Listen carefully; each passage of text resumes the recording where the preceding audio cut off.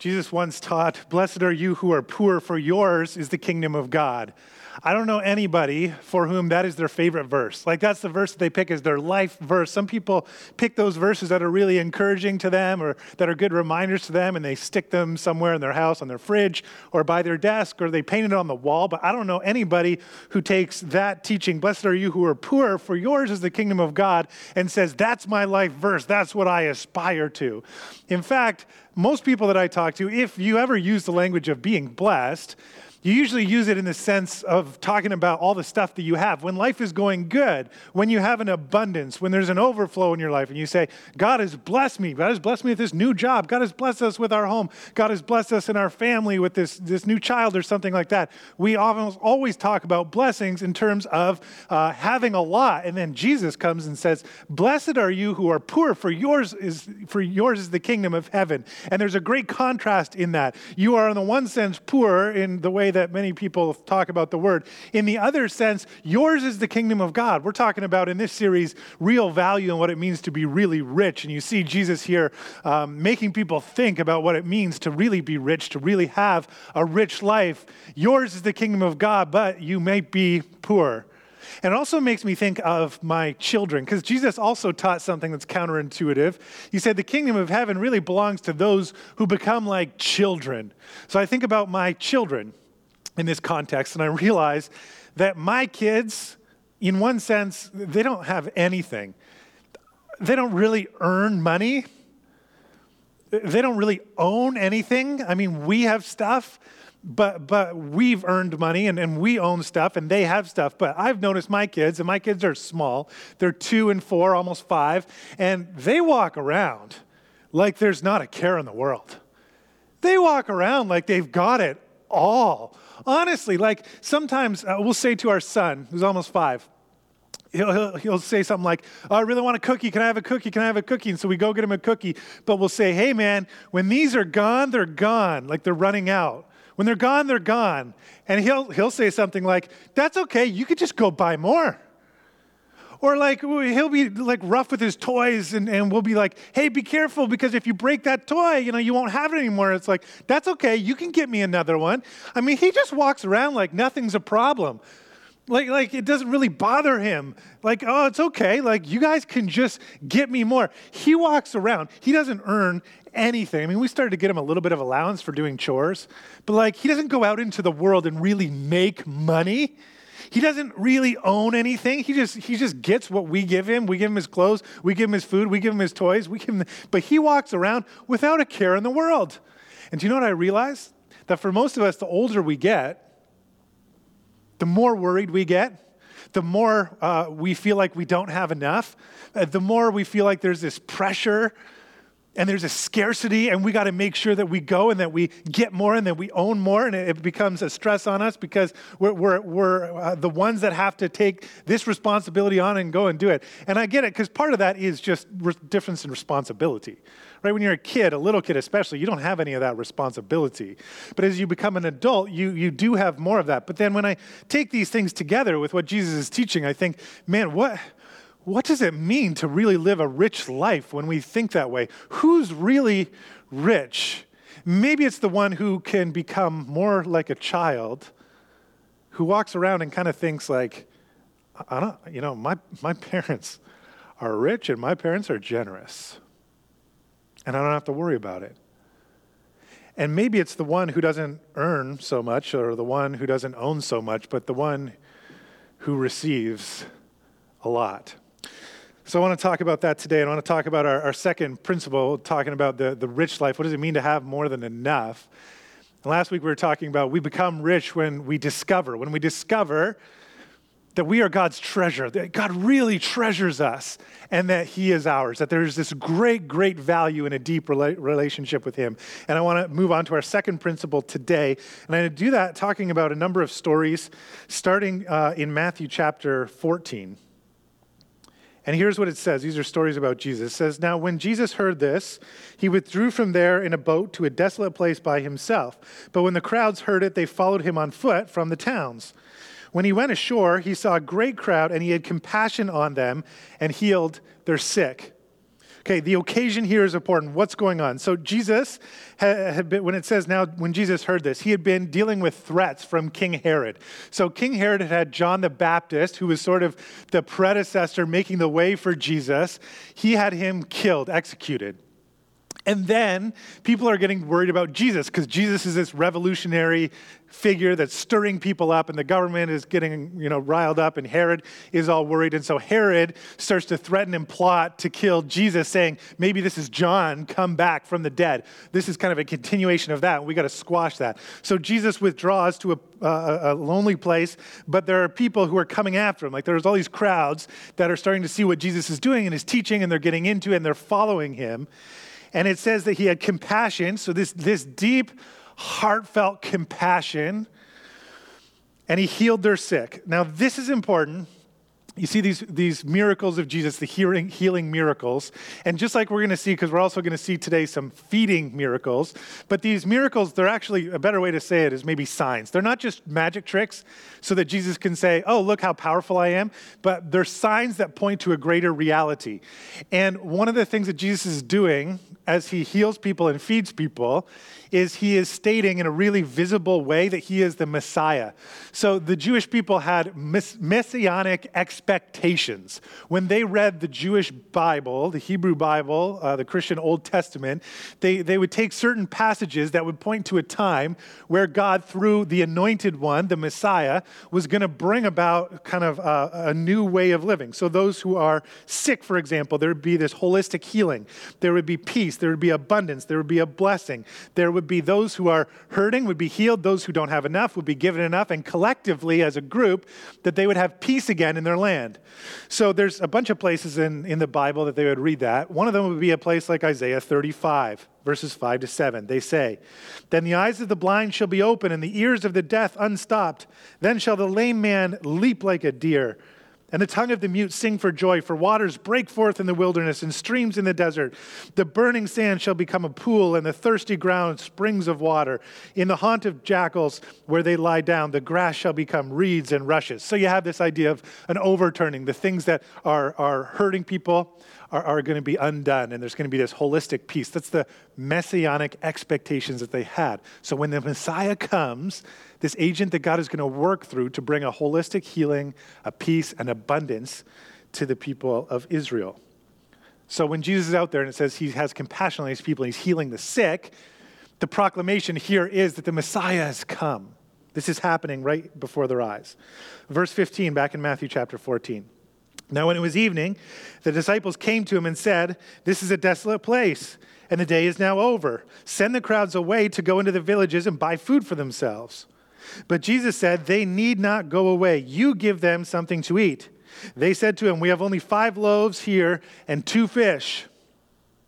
Here's the problem. There's a whole bunch of people, thousands of people here. Disciples come and say, we got to disperse them. They got to go home. They got to get something to eat. Why? Here is the problem. We don't have enough. We don't have enough. We can't feed all these people. We've got 5 loaves and 2 fish for all these people. Not enough. Jesus says the solution is you give them something to eat. Verse 16, you see that? They need not go away. You give them something to eat. And in Greek, when he says you, this is written originally in Greek, it's emphatic. There's a double pronoun, an unnecessary extra pronoun for the you, which brings emphasis. It's like you give it to them. And they come back and say, we don't have enough. This is really, really important. We're going to see a pattern today, so I want you to pick up on it. Problem, we don't have enough. Jesus, you feed them. Disciples, we don't have enough. Okay, verse 18. And he said, bring them here to me. Then he ordered the crowds to sit down on the grass, and taking the 5 loaves and the 2 fish, he looked up to heaven and said a blessing. Then he broke the loaves and gave them to the disciples, and the disciples gave them to the crowds. And they all ate and were satisfied. And they took up 12 baskets full of the broken pieces left over. And those who ate were about 5,000 men besides women and children. So 5,000 men plus their families. So however many people that is a lot. And you sit and go, whether you're the disciples, whether you're part of the crowds, you got to sit and go, that's amazing. I mean, we literally did not have enough. We had some loaves and fish, but this would barely feed a few of us, let alone thousands and thousands of people. And if you just start right there and take in the miraculous power that's happened, you might say that what we would learn is when our resources pass through the hands of Jesus, they're multiplied. Isn't that amazing? We don't have enough. This is all that we have. And the scriptures here don't tell, like people try and figure out, and they have different views on miracles and how it happens and all that kind of stuff. They don't, like, we're not told anything. We're not supposed to know, I don't think, how this actually happened. Like, did Jesus actually kind of in an interventionist way through God's power, there's more and more bread? Or does it turn out that there were more people in the crowd that had bread, and so as it got passed around, they started giving their bread and all that? And people have tried to come up with different ways of explaining this, but we have no idea, except that miraculously, there's more than enough for everybody to have. And what I come down to thinking is, when our resources pass through the hands of Jesus, they're multiplied.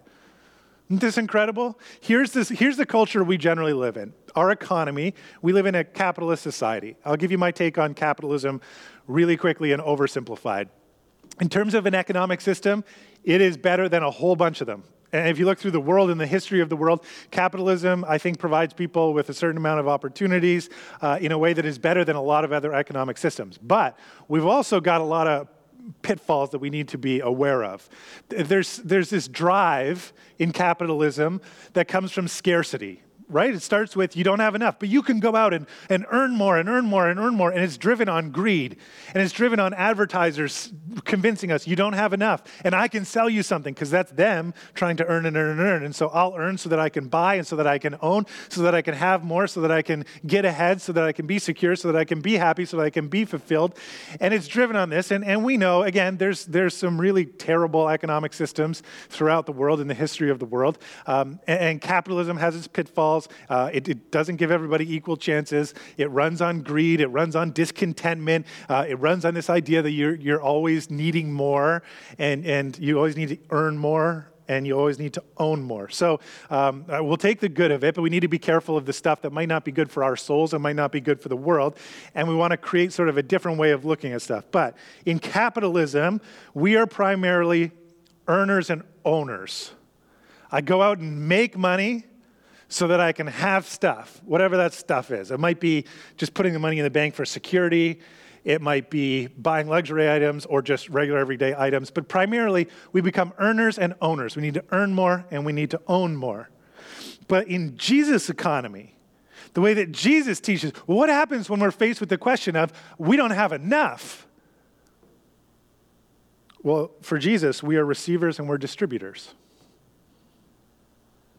We're like little children. Well, what do you have? And when our resources pass through the hands of Jesus, they're multiplied. We realize Jesus has this faith that he's trying to teach us, that we have a heavenly Father who is so rich and so generous. And so we receive. And when we realize that we're not primarily earners. Now, that doesn't mean we don't go out and work and earn money. We do. That's an important part. It's very biblical, all the rest of it. But primarily, like way deeper down, Jesus encourages us to have the faith that we have a heavenly Father who owns everything. And so that everything that we have, even though we go work for it, which is a good thing, we receive it. And when we realize that our ultimate source of everything that we have is not earning, but receiving from our heavenly Father who gives us every good gift, then we can receive it and we can give it. God gives it to me, I can give it to someone else. Why? Because God's going to provide for my needs. So if I need something, he provides it for me, and I can give it to somebody else, just as Jesus does. He takes it, he blesses it, breaks it, and he gives it. God gives it to me, so I'll take it, I'll thank him for it, I'll break it, and I'll distribute it. That's what he said to the disciples. You give it to them. You are a distributor. You're a receiver and you're a distributor, ultimately. What if I give all this stuff away? I'm going to have nothing. Yeah, but you're a receiver. God's going to provide for you. You have this faith. You enter into a different way of living. And I see that when our resources pass through the hands of Jesus, they are multiplied. God provides. And then think of those terms. Amazing. Those verbs that are in there of what Jesus does. He takes, he blesses, he breaks, and he gives. Really, really important. We're going to see that repeated. You know where else we see that? We see that in the Lord's Supper or the Eucharist. When Jesus sits down before he is arrested and crucified, he has his last supper with his disciples. And again, he takes bread He blesses the bread, he breaks the bread, and he gives the bread. It's all the same verbs. And when he does that with his disciples, he says, this is my body given for you. I am enough for you. I will feed you. I will provide for you your physical needs, actual bread when you're hungry. But I will provide for all of your needs, your spiritual needs. I will provide you with strength and encouragement. I'll provide you with forgiveness and grace. I'll provide you with love. And I will do that at the cost of my entire life. We saw that last week. These verbs here that Jesus talks about when he's handing out physical bread and saying, hey, come distribute with me, he will then make kind of a holistic picture. I will give you everything that you need. Taken, blessed, broken, given.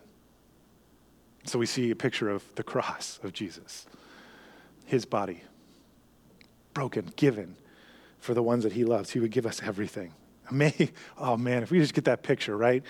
You got to read these feeding miracles over and over and over because we live in a culture of scarcity. So we got to read these miracles of feeding and go, wait, maybe the universe, the way that God would have us live in it, is not running on scarcity, but actually abundance because we have a heavenly Father who is rich and who is generous, provides everything for us.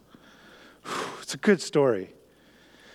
Okay, now if you're following along in a Bible, that was Matthew chapter 14. I want you now to jump to Matthew chapter 15, just one chapter later. Here's what we read was happening. Jesus had just healed a whole bunch of people. You remember that? So in chapter 14, he had healed a bunch of people. In chapter 15, we read a couple of things. He gets into arguments. We'll come back to this. He gets into arguments with the religious leaders, the Jewish religious leaders about purity. Then he provides for a Gentile woman because of her faith. Then it says that he went and healed a whole bunch of people. Remember our messianic expectations. The Messiah is going to come and he is going to heal people and he's going to bring this holistic healing to people, peace and abundance. So then we come down to Matthew chapter 15, verse 32. We have a very similar occasion to we did in Matthew chapter 14. And it says, then Jesus called his disciples to him and said, I have compassion on the crowd because they have been with me now 3 days and have had nothing to eat. You see the repetition? And I am unwilling to send them away hungry, lest they faint on the way. So the occasion, Jesus has compassion on the crowd. He heals their sick. They don't have enough food. Verse 33, the disciples said to him, where are we to get enough bread in such a desolate place to feed a great crowd? The problem, we don't have enough. You might stop and go, fellas, can we just reread the last chapter? Do you not remember the 5,000 men plus their families that were... Jesus, we don't have enough. Where are we going to get bread? I don't know. Okay, verse 34. And Jesus said to them, how many loaves do you have? They said 7 and a few small fish. And directing the crowd to sit down on the ground, he took the 7 loaves and the fish, and having given thanks, he broke them and gave them to the disciples. So he took, he blessed, he broke, he gave. And the disciples gave them to the crowds. The disciples become distributors. And they all ate and were satisfied, and they took up 7 baskets full of broken pieces left over. Those who ate were 4,000 men, besides women and children, their families. So again, thousands of people. And after sending away the crowds, he got into the boat and he went to the region of Magadan. So Jesus has these people recline. Same word as if you were going to recline at a meal. You're going to sit down at a meal. He takes, he blesses, he breaks, he gives. Everybody's satisfied. You have even more than enough. Super similar to the thing that we just read in Matthew chapter 14, right? Problem. We don't have enough. Solution. You go give them something to eat. Problem. We don't have enough. When the resources pass through the hands of Jesus, they are multiplied because he takes, he blesses, he breaks, and he gives just like he's going to give his entire self for the people he loves. Okay, let's go down to Matthew chapter 16. So let's go one more chapter down to verse 5. When the disciples reached the other side, so they're just continuing on their journey, right? They had forgotten to bring any bread. Jesus said to them, watch and beware of the leaven of the Pharisees and Sadducees. And they began discussing it among themselves, saying, we brought no bread. Okay. Matthew chapter 14. We have a problem. What? We don't have enough bread. Jesus miraculously feeds thousands of people. Matthew chapter 15. Problem. We don't have enough bread. Jesus miraculously feeds thousands of people. Matthew chapter 16, problem. We don't have enough bread. Come on. Come on. Fellas, can we read 14 again? Can we read chapter 15 again? This is not in the distant past. Are you not learning the lesson? Do you not understand what is happening here? Are you kidding me? If I'm Jesus, I don't have the restraint. I don't know. Are you guys not getting this? So verse 8. But Jesus, aware of this, said, "Oh, you have little faith. Why are you discussing among yourselves the fact that you have no bread?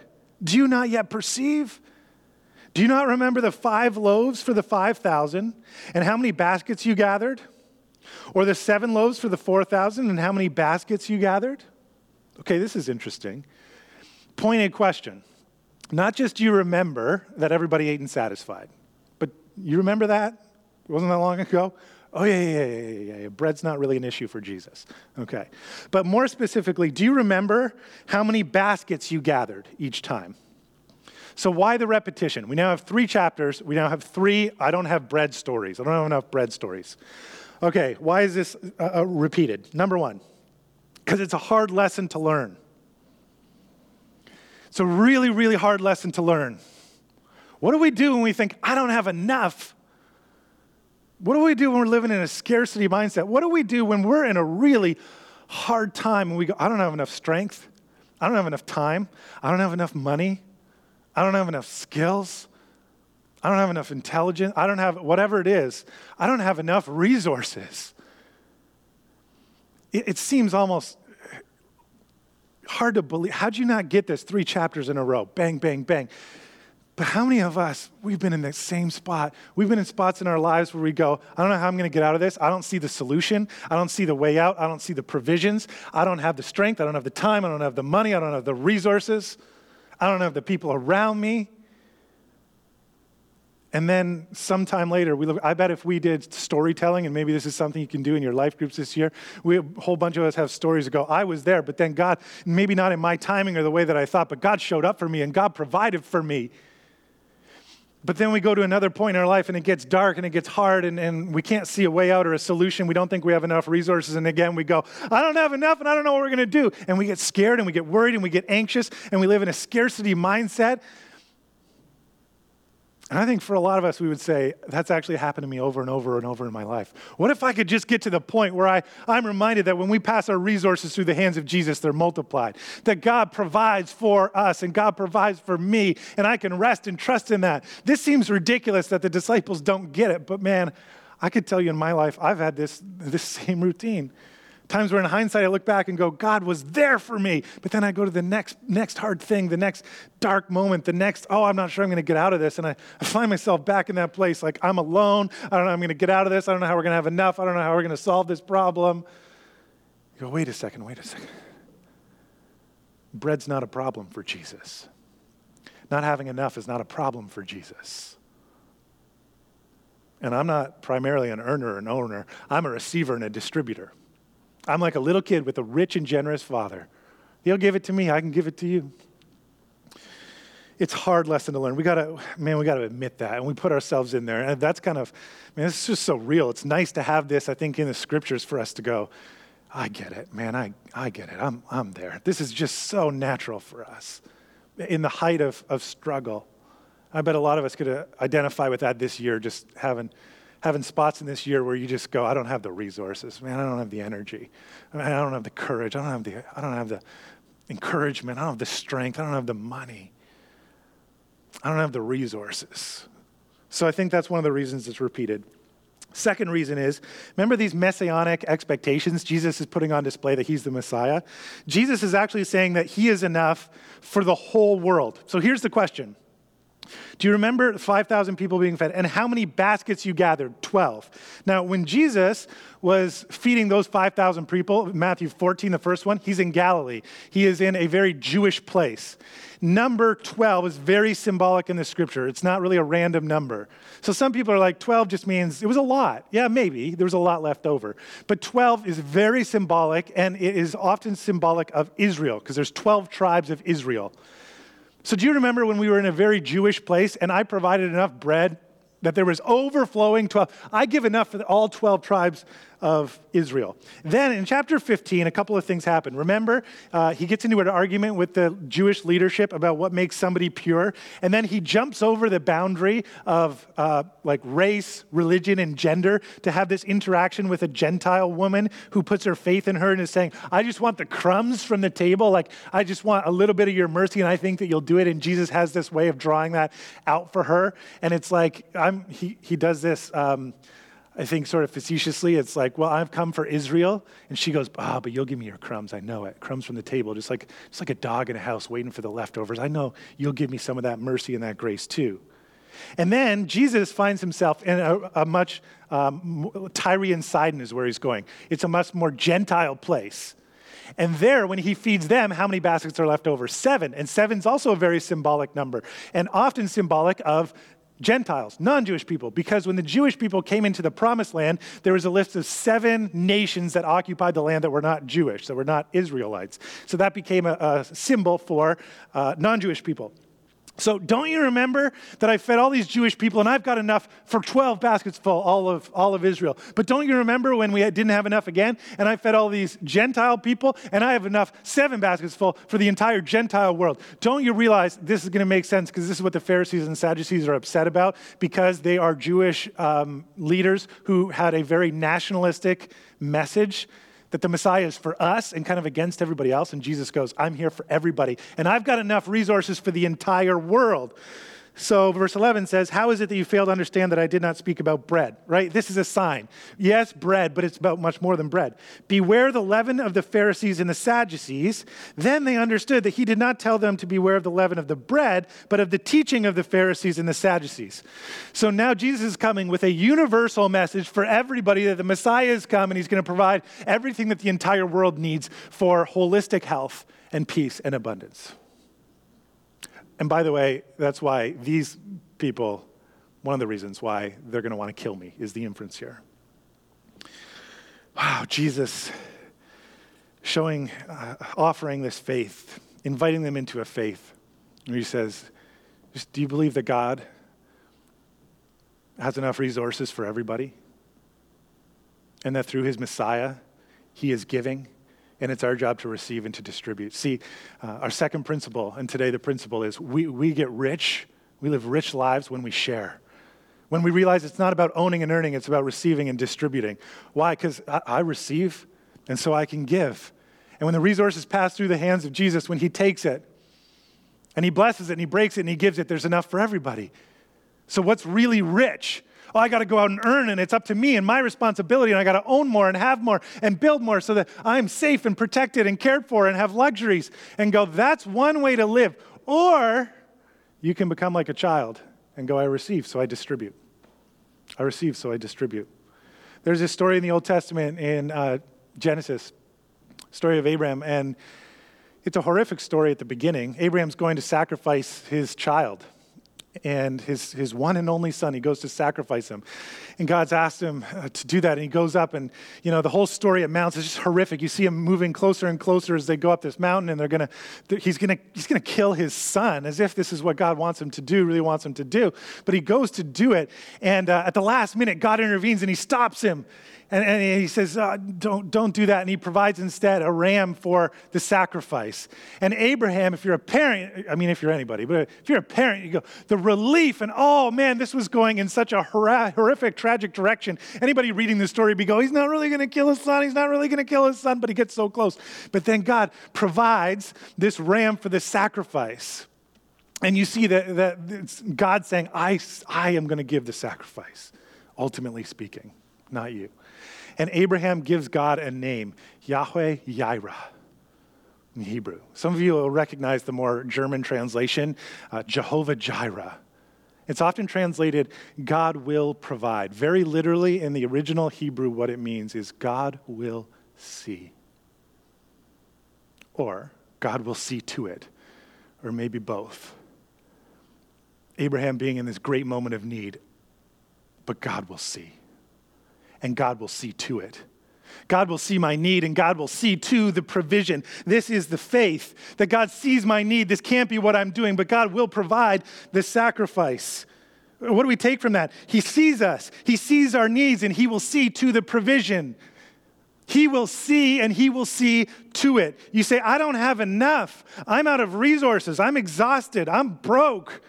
I don't know how I'm going to get out of this. God sees you. God sees it, and God will see to it. He will see to the solution. Right now, I think there's so many of us who are in this spot. This past year, we've been in this spot, and I just want to say, God sees you. Your suffering, your needs, your struggle, God sees it and God will see to it. Healthcare workers, can't imagine. I know this is such a scary time. It's a stressful time. You see things that we don't see, those of us who aren't in a hospital. Healthcare workers, God sees you. Hey, moms and dads, this is a tough time, and maybe you're all crammed in at home and you're trying to do homeschool and you're trying to work and your resources are depleted. God sees you.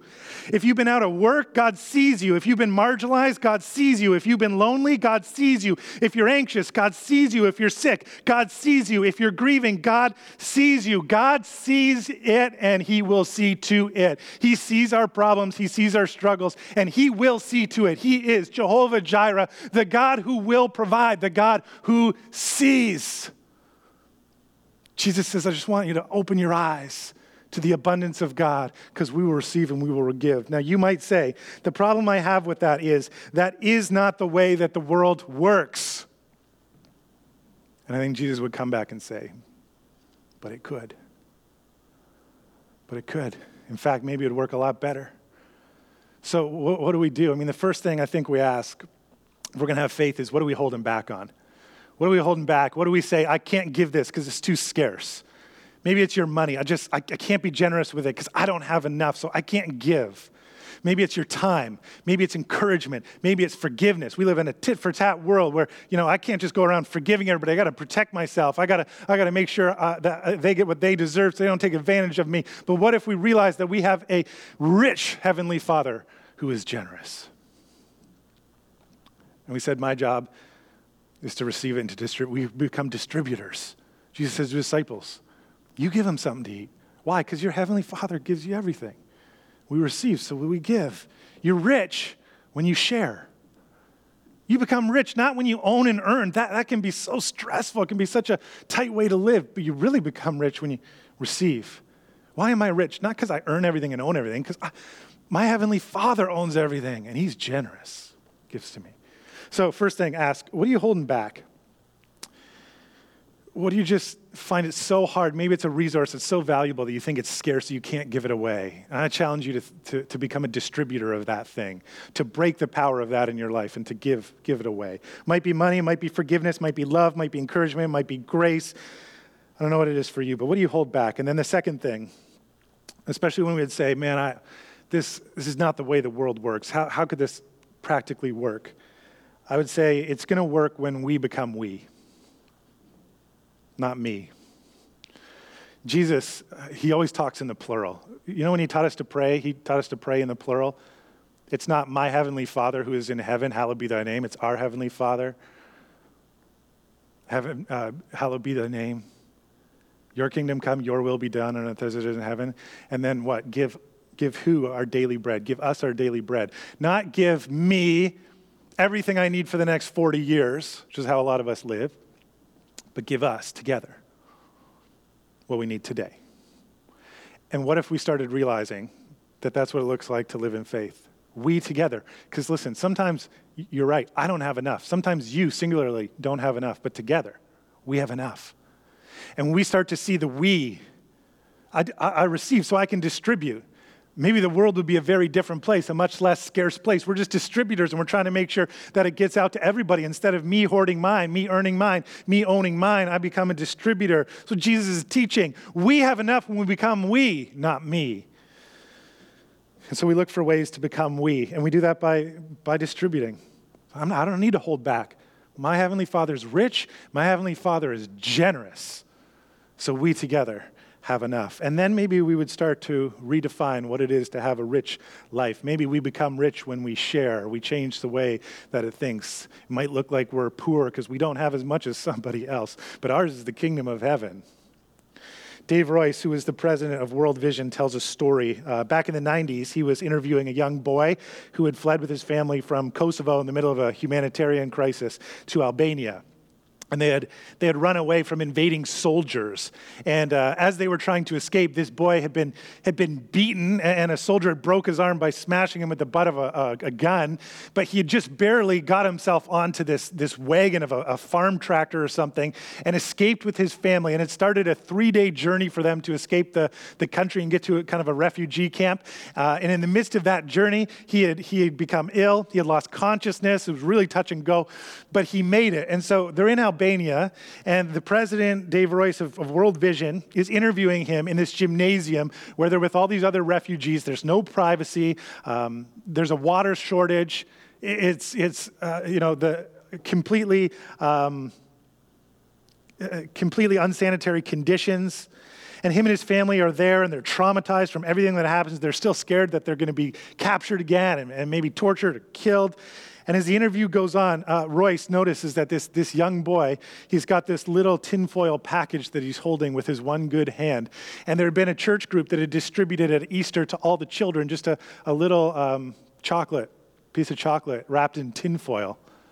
And spontaneously, this boy,